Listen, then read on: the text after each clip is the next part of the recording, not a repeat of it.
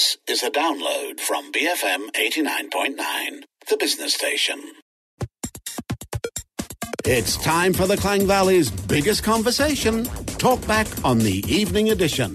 Only on BFM 89.9. It is Talkback here with Caroline and Ezra. It's 5 minutes past 6, and the topic today we're asking you is about healthcare practitioners and bedside manners. We want to hear from you. The number to call is 03-77109,000. You can WhatsApp your thoughts to 018-789-8899 and tweet us at BFM Radio. Okay, so this evening we're going to be talking about bedside manners and beyond. So just a couple of days ago, we talked about this, right? The Ministry of Health put out a call to all healthcare practitioners requesting for them to make more of an effort to talk to patients and their families. So the health minister pointed out that a mere 5 minutes spent, talking to the patients, to their families, that would go a really long way in helping them understand what's going on. Right. And also in aftercare, right? So that families and caregivers would have a better idea of how best to care for the patient after treatment. Yeah, Caroline, if you recall, we talked about this when it was first reported.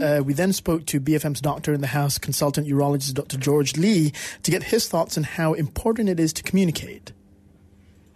If you look at all the medical legal complaints, they are all related in breakdown in communications.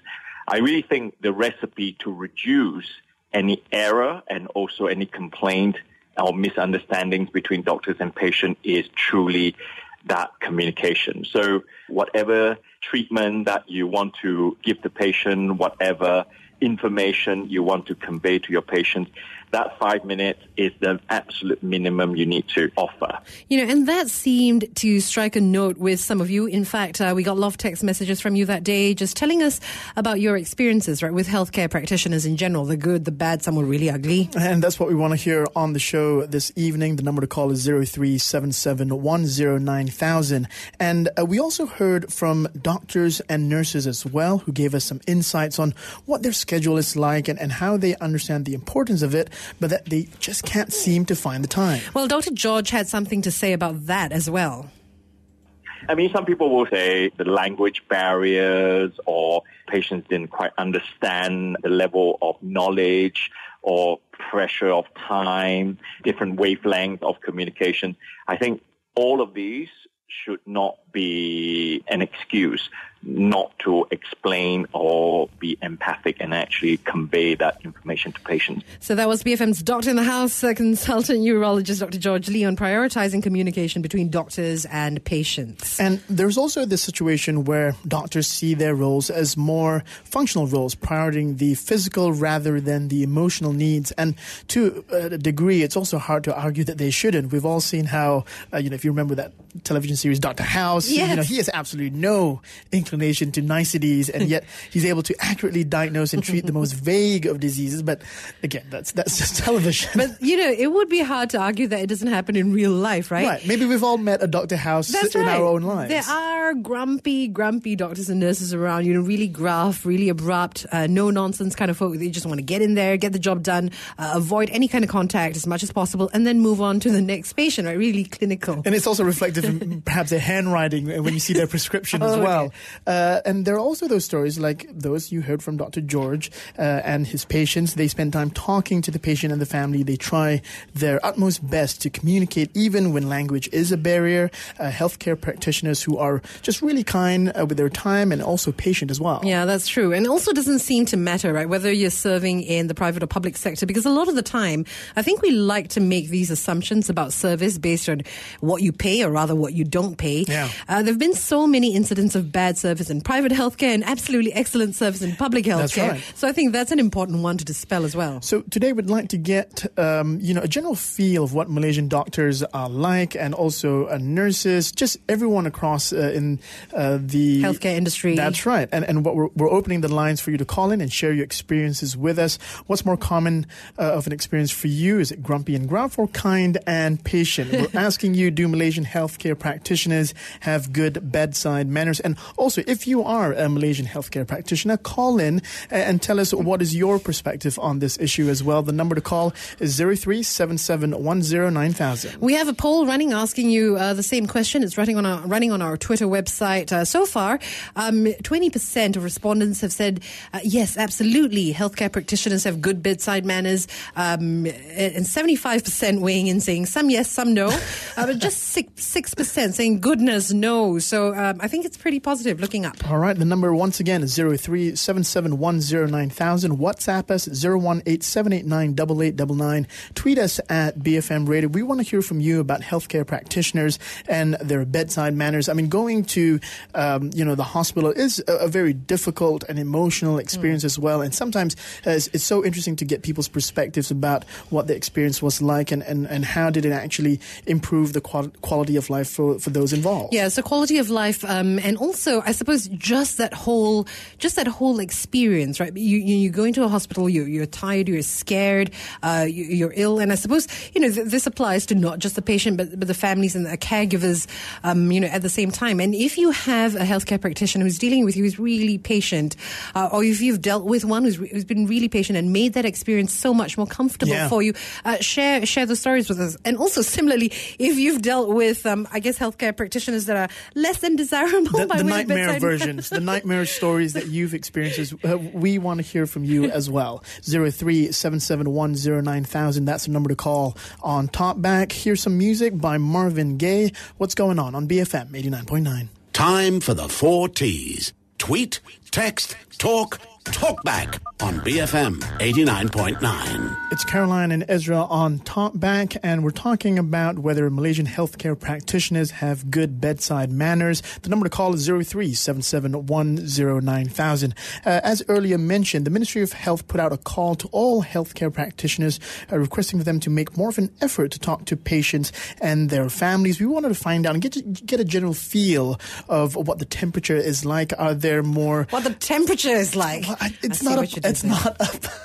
Well, we're trying to figure out, are there more nightmare healthcare practitioners, or perhaps there are nightmare patients equally as well? Well, speaking of that, we got this message saying, what about nightmare patients who don't respect doctors as human beings? Unfortunately, we health professionals can't utter a word about our patients, but they treat doctors like they're giving a restaurant review. Oh. Respect goes both ways, and a little appreciation for our sacrifice would be good. And that's a great point. Perhaps the question should have been, are there more nightmare patients?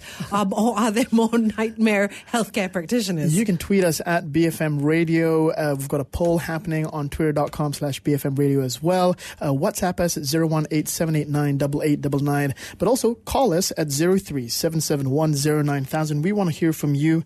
First up on the line is Melanie. You're going to tell us about an experience that you had with a particular healthcare practitioner. Oh, Melanie, do try call us back again at 03-7710-9000. Moving on to our next caller, Satish is on the line. Hi, Satish. Hi, guys. Hi, Satish. Thanks for holding. Good to hear from you. Tell us, what's your perspective on this? My perspective is I wouldn't blame the doctors or the nurses if they are being, like the topic says, they don't have a proper bedside manners, or if they are trying to be very... if they're abrupt, you mean? Very abrupt to the patients or the patients' families and all these things. Because I see that the culture here is that it's getting bad to worse. We are not, the country as itself, including the government agencies and all the relevant agencies, they are not really taking it very seriously, in the sense no one deserves to work in such an environment like the hospitals that we have today. I'm working in a private sector. I'm very... Sometimes when I visit, because I have two elderly parents, so there are times where I need to bring them to the hospital. Right. I do not see, I've never come across any doctors who are, do not have good manners or anything like that, including nurses. They try their best. Yeah. Especially they are quite motivated when they see that family members, the young ones are taking care of the old ones, the elderlies and everything. So they have that respect to you, and they will try to help as much as they can. Yeah. You can't expect, utmost language proficiency or anything like that. They try their best, as I told earlier. Mm-hmm. But as I come back again to the topic, if there are doctors or nurses who are a bitter, sour, or they don't have the mood to work and they show it to their patients or something like that, I wouldn't blame them because the working conditions is horrible in our hospital. Satish, you've not experienced any nightmare scenarios in any of your visits to the hospital? It's a two-way thing. You know that the doctor is not having a good day. You need to know how to handle it well. You need to know how to talk to them. You will see these doctors. I wouldn't say no. But, you have a ill father. He needs attention. So there is a way for you to approach these doctors. And sometimes you just have to have a little bit of a pep talk. Why aren't you going for your lunch? I've seen doctors, It's lunchtime, 1 to 2 o'clock, and I've seen them working over their lunchtime. Yeah. So, these guys are really the ones who they study for the interest of doctor, not to become rich or not for the glamour and glitz and all these things. Most of them do that. But these guys are meant for it. They're born to become doctors. So that's why you see them doing this. Satish, on the other side of the spectrum, have you seen nightmare patients? Yes, I have. Tell us about that. It's just that they think that they are... Again, this one comes from the other side of the spectrum where the doctors need to have that certain niche skills which they don't teach in universities any subjects. I'm a computer science major, so they don't even teach us that also. So it takes time for them to learn this. It's an art, how to deal with patients, how to deal with difficult customers, how to deal with difficult callers, like in your sense, So it comes into both perspectives. But I've seen patients, they do not understand what these doctors are going through. I really feel sorry for them. You smell of urine in an emergency room. You know how bad they are going through, and you will feel sorry for them.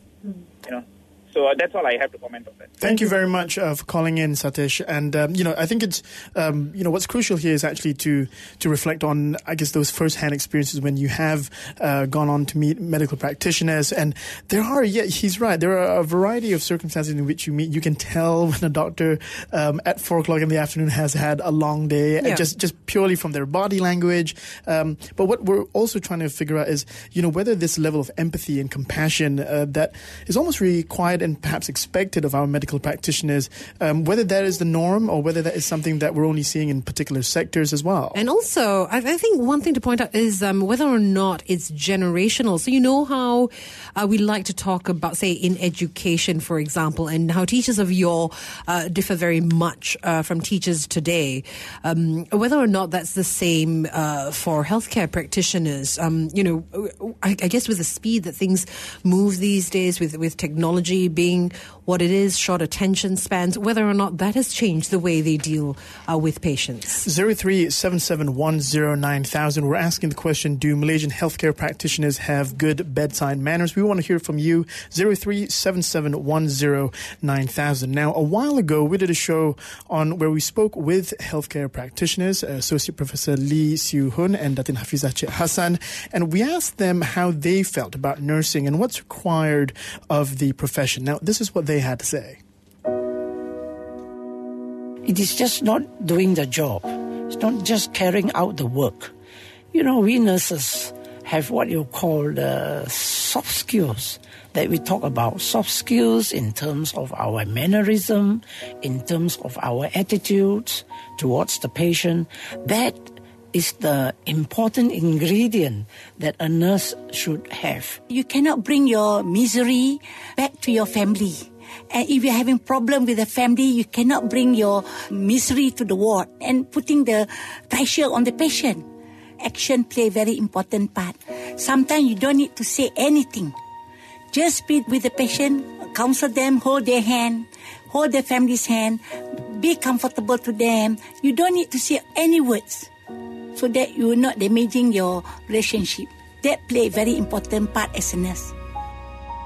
That was Associate Professor Lee Siu Hun and Datin Hafizah Cik Hassan talking about what it means to work as a healthcare practitioner. And of course, you can listen to that whole show by downloading the podcast at bfm.my. Just search for 3 generations of nurses. Yep. And in just listening to that, and I felt that, because she said sometimes words aren't even necessary. You can feel the empathy through a look, through a touch, just being compassionate that way. And sometimes that means just a whole lot more. Yeah, I'm wondering if, part of the whole crux of what we're talking about is soft skills, right? About how people relate to one another, about how healthcare practitioners relate to patients. And you mentioned about the caregivers. Is the family and friends surrounding that environment as well? It is, and especially when it comes to caregivers, and that's what the health ministry was saying, spend some time talking to the families as well, not just the patients, because a lot of the time caregivers tend to be overlooked, tend to be overworked,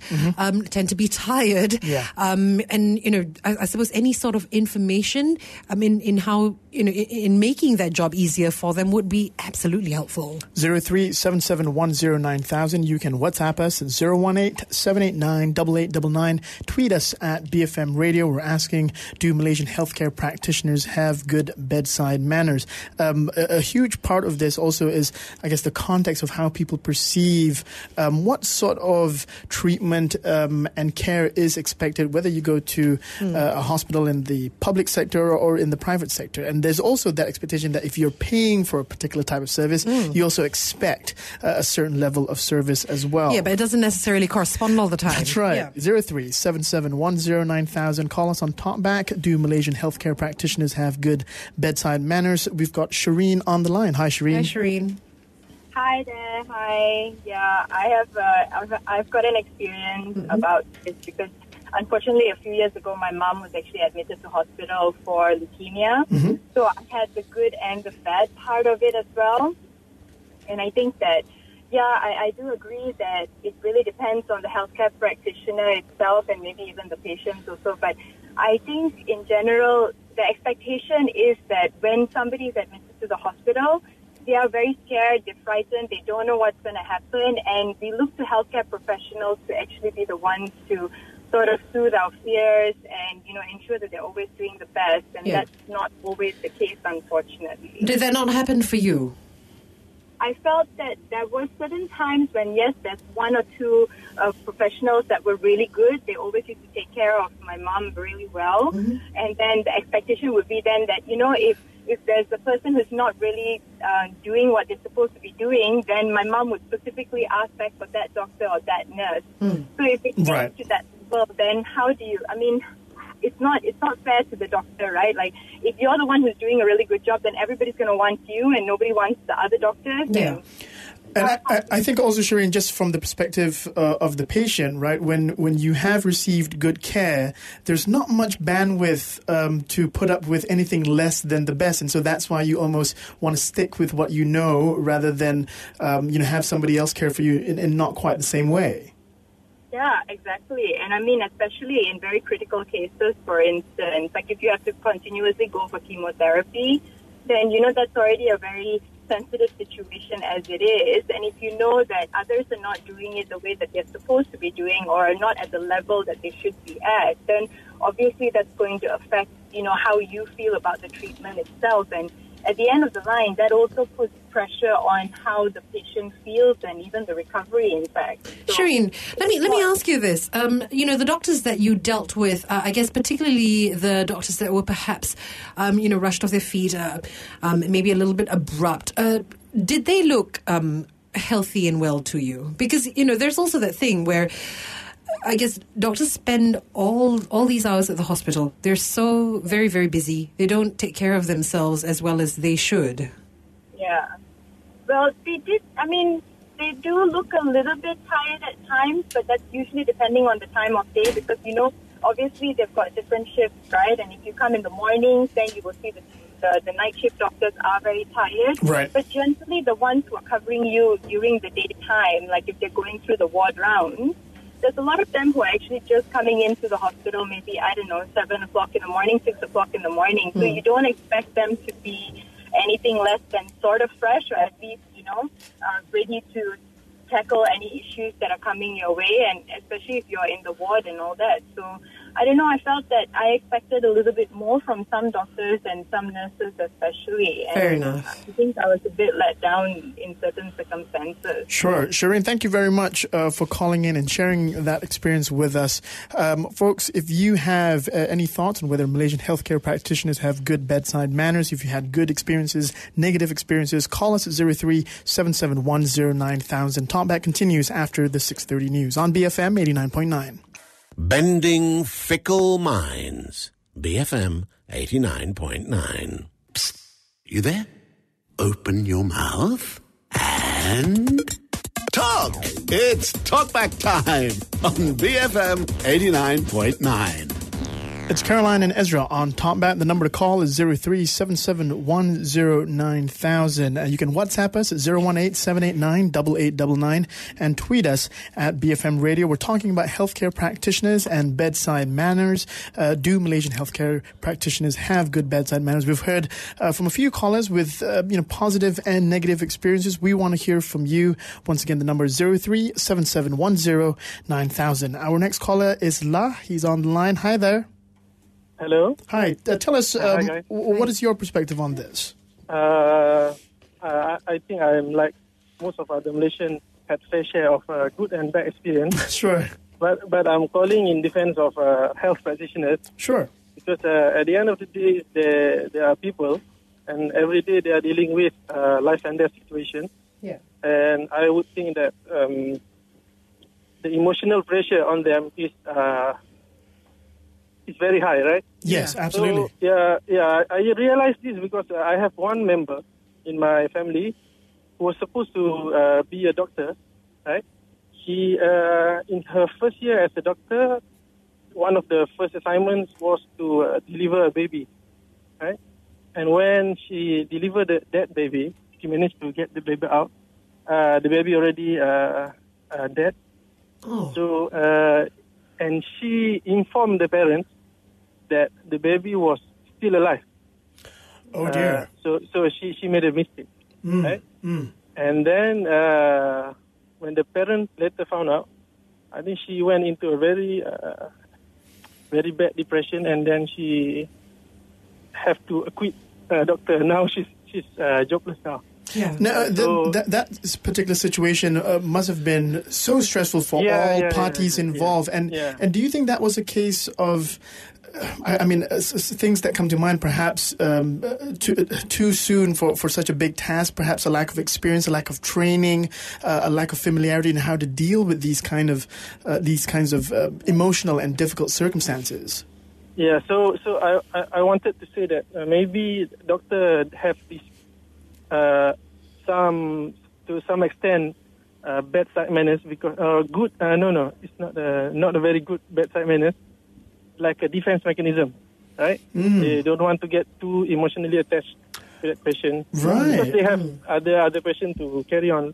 They say your first patient died, and then you have to move on to the next patient. Yeah. That's right. You cannot carry that emotion to the other patient, right? Because the next patient deserves all the attention and the clinical expertise that they've been training for, right? Yeah. And given your own perspective about either your experiences in particular hospitals, has it been generally positive, or have there been some negative experiences? No, I would say 50-50.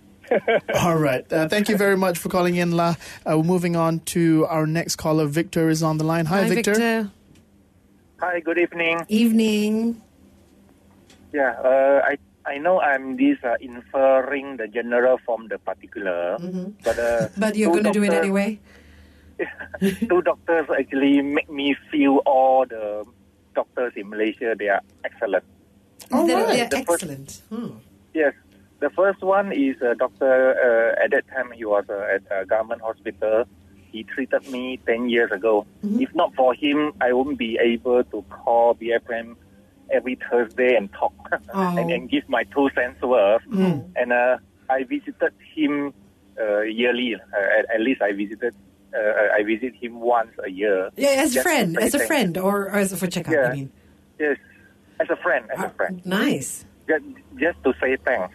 Oh. Then the other doctor is the one who operated on my daughter, which is also about 10 years ago. And at that time, I feel that the fee, the medical fee that I have to pay, is not just this medical fee. It's almost like a wealth transfer. It's a lot of money, but the way they handle it, I think, make me feel that it's worth it. I mean, the operation is a huge success. I couldn't ask for more. So I think these two particular doctors make me feel, I mean, bring a lot of goodwill to their profession. Absolutely. So make me feel that all doctors in Malaysia are excellent. Victor, I just want to get your thoughts on something that our previous caller mentioned. You know, when doctors have patients or nurses have their respective patients, it's not just that one patient in the morning. It's there's so many lined up during the day, and you can't be emotionally too invested in a particular patient because there's a long way to go for the rest of the day. What are your thoughts on that, about having a almost neutral or defensive position so that you can carry out your duties for the rest of the day? Well, I think it's easier said than done, isn't it? So they work under a lot of pressure, more than any other profession, I suppose. So we should be more understanding and more lenient to them. After all, I think they are doing an excellent job. As I say, thanks to that two doctors, that make me feel good about all doctors.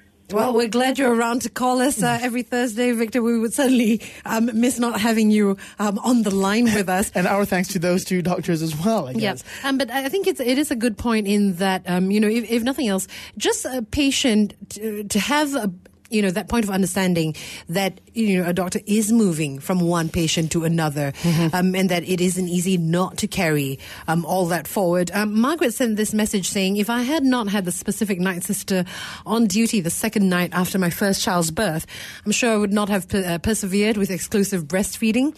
She was abrupt and brusque, but her passion for breast is best was clear, and as a result, my kids are healthy. So that's a nice story, and I think, it doesn't necessarily have to be a life and death situation. A situation like this is where obviously good bedside manners and just really responsible and empathetic healthcare practitioners goes a long way. Yeah, someone in my family who has a lot of time and thought for healthcare practitioners. And my grandmother, every time, in the many visits over the past few decades to the hospitals, always takes the time to sort of create this rapport with the nurses, because she's very much aware of the amount of time, effort, and dedication that is being put into their job, and is always happy to do anything she can to make the nurses feel good, even when they're visiting her for her respective checkups as well. So, and I guess that kind of empathy is perhaps rare. And it also reminded me that it kind of also works both ways, right? It does. Yeah, and it's not just sort of receiving; it's sometimes also giving back in that same way. 0377109000 is the number to call on Talkback.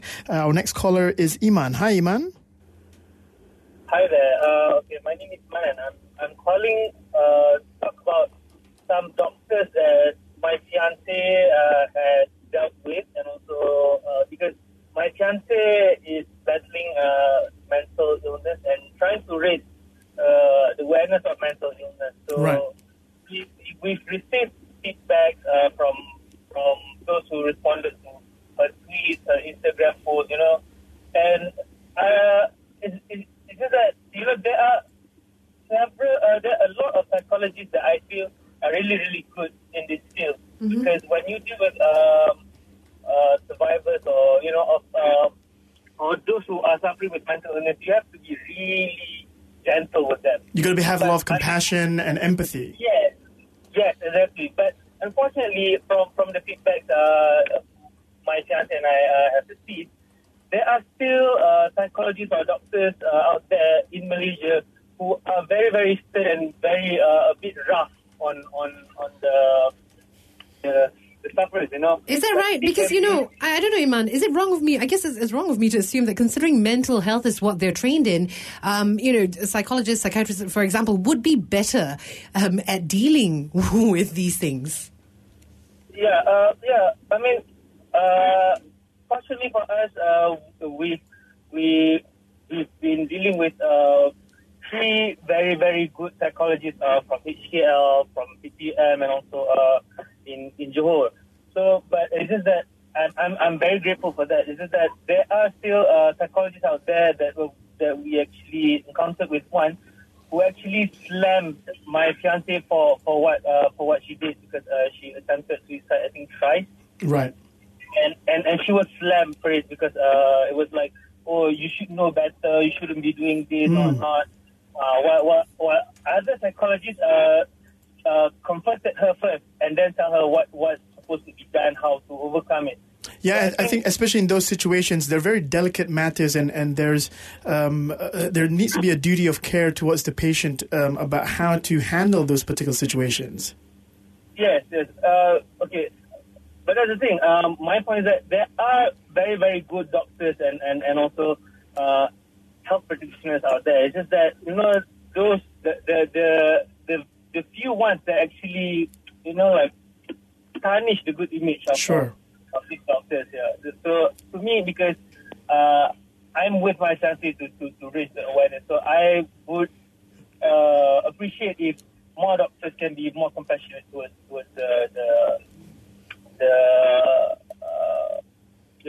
those who are suffering from this illness, especially. Absolutely, and here, and I think there's a lot of us who would certainly empathize with that. There needs to be greater awareness on mental health issues, and that's something that we've spoken a lot of on this station. Yep, and I suppose just raising awareness and educating is a thing. But how about this message? This one's saying, how about a doctor who tells your mother to make sure that she has her affairs in order in front of you? It happened to someone I knew. She passed away, but what a way to tell you that you're going to die. And I think, I guess, that really is a difficult one, because obviously in that you're trying to educate, you're trying to prepare a patient and her family for the inevitable. Yeah. I think it depends on the doctor. It depends on how it's received. It depends on how it's delivered. Absolutely. There's so many different variables at play. Now, after this, we have a caller who's a doctor and actually wants to discuss what exactly constitutes bedside manners. That's coming up right after these messages on Talkback on BFM 89.9. Time for the 4 T's. Tweet, text, talk, Talkback on BFM 89.9. Caroline and Ezra here. The number to call is 03-77109000. We're asking, do Malaysian healthcare practitioners have good bedside manners? Our next caller will hopefully inform us of what actually constitutes bedside manners. TD, you're on the air. Hi there. Hi. Tell us, from my notes here, that you're a doctor and you wanted to discuss this issue a little bit more.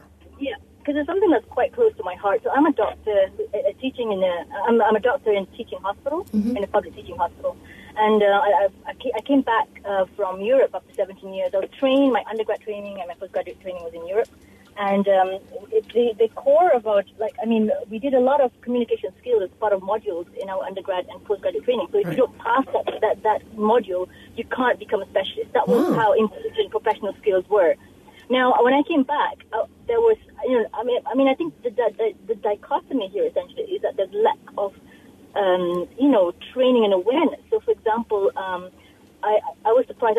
Some of the doctors working under me are great communicators, and some of them have no clue. So they go to patients, they don't even introduce themselves. I've been treated in public hospitals in Malaysia, and I don't know the doctor's name, so I have to ask them, so what's your name? Before you touch me, what's your name? And I don't tell them I'm a doctor myself. So, so I think the important thing is to actually define what bedside manners mean. So, is it just downright rudeness, not introducing yourself before somebody touches you? Because I think that is just basics. That's the basics. And then I think the expectations between doctors and patients as well, there's a dichotomy there, because I think the patient's agenda can be quite very different from the doctor's agenda. The doctors just want to, sort things out, they just want to diagnose, and they want to treat the patient. But we know that patient expectations can be very complex. It's not just about treatment, it's about hope, it's about, they come in a fragile situation, they need assurance. And sometimes I think there is a difference in regards to expectations between this, the communication. So there's different kinds of communication models between a patient and doctor. This has been well studied. People do PhDs on this. So there's paternalistic type, there's mutual relationship, there's consumer relationship. So I expect that you might get a different type of doctor-patient communication in, let's say, a private setting versus a public setting. So trying to make sense of, I guess, the training that's being provided to healthcare practitioners locally, how comprehensive is it? What do you know compared to perhaps the training that you received? I think there's an increasing awareness that communication skills is becoming more important, but I think we need to emphasize it a bit more because we know that communication is therapeutic. Good communication between patients is therapeutic. Yeah. But I think there's lack of, I think there needs to be more emphasis on that. I think there is this, I think the awareness is increasing, but it's still not as good as it should be. And it should be part of a professional module as well, the professional skill module. Is it something that you do? Say, for example, you enter a room or the patient enters the room and you're reading that immediately, getting all the cues, not just, the physical cues, but, just looking at the person, assessing how they're feeling, what their emotional state is. Absolutely. That is our job. That should be our job. We should be looking at their verbal cues. We should be looking at, their physical cues. We should be when they ask us questions, we should really, we should essentially understand where they're coming from. And I think the reason why sometimes, I think time is an issue. Stress is an issue. And I think, yes, we are almost, we do face, death issues. But I think that should just be a side issue. Because at the end of the day, I think patients' communication to us help us to become good doctors. So they come in with chest pain, but then if we don't know how this chest pain limits them to some extent, how are we going to help them? And then the other thing as well that I think the public as well has to have higher expectations in regard to how they communicate with us. They can't, because I think the paternalistic relationship is still there. So some patients just come and they just want to be told what to do, and they want to be told what to take. While some patients have higher expectations, they want to share their issues, they want to share their family issues, their personal issues, and I think that should be a more holistic approach in communication skills between patients and doctors.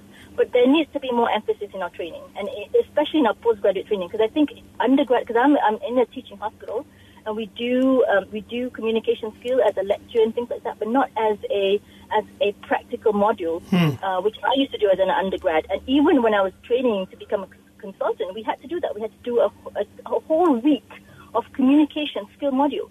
Yeah. And why is it so important? And I think that's a very key thing because, the practical module is something where you're practicing. It's application. And that's the key thing, especially when you're dealing with the variety of circumstances that you often meet when encountering patients and caregivers. And it's certainly interesting that just, I guess, comparing priorities, between what happens here and where she was trained. Titi, thank you very much for calling in. We're going to move on to our next caller. Fadli is on the line. Hi, Fadli. Hi. Hi, tell us your thoughts about healthcare practitioners and this issue about having good and bad bedside manners. What do you think? Personally, I believe that one of the reasons why doctors or medical practitioners are associated with bad manners is due to the nature of their work and the workload and stress that is related to their environment. Because I'm speaking based on comments from friends who are doctors. Sure. And also by my colleagues back in university. I used to have a room surrounded by 6 and 7 medical, soon-to-be doctors. And from that on, I was practicing a different field, by the way. So from that period of time, you can see the stress that is involved in practicing medicine itself. And that's also the work hours. I believe in the news as well, there's been, 4 or 5 cases of doctors who slept during their driveway back due to the long working hours and the stress that's related to their, to the work life. Yeah. So when you associate those type of career, and at the same time you have to deal with, patients who are having issues with the health, and the approach becomes less sensitive. For example, even if for a normal person, if you have a bad day and you're meeting with a close friend, for example, you won't be able to, show out your true emotions or show out your true colors, your normal, usual self. So during this case, I believe that some doctors tend to, let loose their bedside manners, so to speak. Yeah. At times when they are really at that point of, exhaustion and also stress. Absolutely, and I think that's something we've heard a lot of people have that observation, just being aware of how exhaustive this particular profession can be. Fadli, thank you very much for calling in. We have to move on to our next caller. Nicole is on the line. Hi, Nicole. Nicole, you're on the air. Unfortunately, we will have to move on to the next caller. Christy is on the line right now. Hi, Christy. Hi, just wanted to share a few experiences that my family had with private hospital, actually. So it's not just general hospitals, private hospitals too have their problems. And I had dengue a few years back, and then it was a very severe dengue. So I had the whole course of from diarrhea to liver inflammation. But normal people actually don't really understand what it means when a doctor tells you, like, oh, your platelet is dropping, and or your platelet's at 30. Yeah, you need to humanize those medical terms. Yeah. And you're like, okay, dropping is good, not good. Is that bad? 30 is good, not good. And the doctor... Right. So it caused a lot of anxiety to my poor mother, who's always a very, like, she just didn't understand. And the doctors were always missing. They were like, she went to the toilet for a while, and then they rolled me out to go for a liver scan, and then she came out, daughter was missing, went around the hospital finding for me. So it caused her so much anxiety, and she kept asking the nurses, like, oh, you took my daughter where? Oh, she's in this room. And they wouldn't even escort her, right? They would just like point, and Malaysian direction, not very good. You just jalan terus, pusing kiri, kat situ. And then she would spend the next half an hour hunting me around. And actually that created a lot of unnecessary anxiety for not only myself, but for my mother. And after like scanning, I remember they just left me outside the door for like 15 minutes. And then I'm like wondering what's going on. And they finally like wheeled me back to the room, right? And then they just left me, and they were like, so you don't even know what happened over the last 1 hour. And like another experience my mom had in the same hospital when she saw the gynae, right? So my mom is in her late 50s, and then she had a fibroid. And this doctor, right, this gynae, very famous doctor, by the way, told her in a very, very crude way, Auntie, you're so old already, right? Not going to give birth. If you're not going to give birth already, just cut it out. Why are you keeping your uterus in for, right? Right. And that created a lot of trauma, and the doctor didn't even explain that. What is the implications if you actually cut out your uterus, right? It's a lot of like post-care after the operation. You have to take medication, like you take estrogen pills. And my mom did not know any of that after the whole affair, right? And fortunately, she had doctor friends to go for a second diagnosis, and she went to another hospital, and this doctor actually, very nicely, this is a good case of a good gynae. He actually asked my mom, very honestly, if you did not go for your yearly checkup, would you have knew you had a fibroid? Then my mom said no, and she said, okay, did it cause you any form of discomfort? Were you bleeding? Would it disrupt your life? And of course, my mom said no to all. And this very nice doctor then said, then why are you bothering it? Right, and the change in the way those two doctors communicated with your mom made a huge difference in, I guess, how the patient feels about taking the necessary next steps. And Chrissy, thank you very much for calling in and sharing your experiences with us. As you know, unfortunately, we're running out of time at the moment. Yeah, just very quickly, this message saying, I really wish I had enough time to properly greet and talk to my patients. I try my best, still find myself drowned by the sheer volume of patients, and most end up complaining about the long wait more than anything else. Basic manners and a simple smile can actually go a long way, and yes, respect is a two-way street. My clinic is congested and crammed, up to 5 doctors seeing their respective patients at the same time in a room meant for individual consultations. So it's not easy to always ensure that everyone is happy with our service. I guess the debate will continue. Folks, thanks for all your calls, texts and tweets on Talkback. Stay tuned to BFM 89.9. Balming frustrated minds. BFM 89.9. Thank you for listening to this podcast. To find more great interviews, go to bfm.my or find us on iTunes. BFM 89.9, the business station.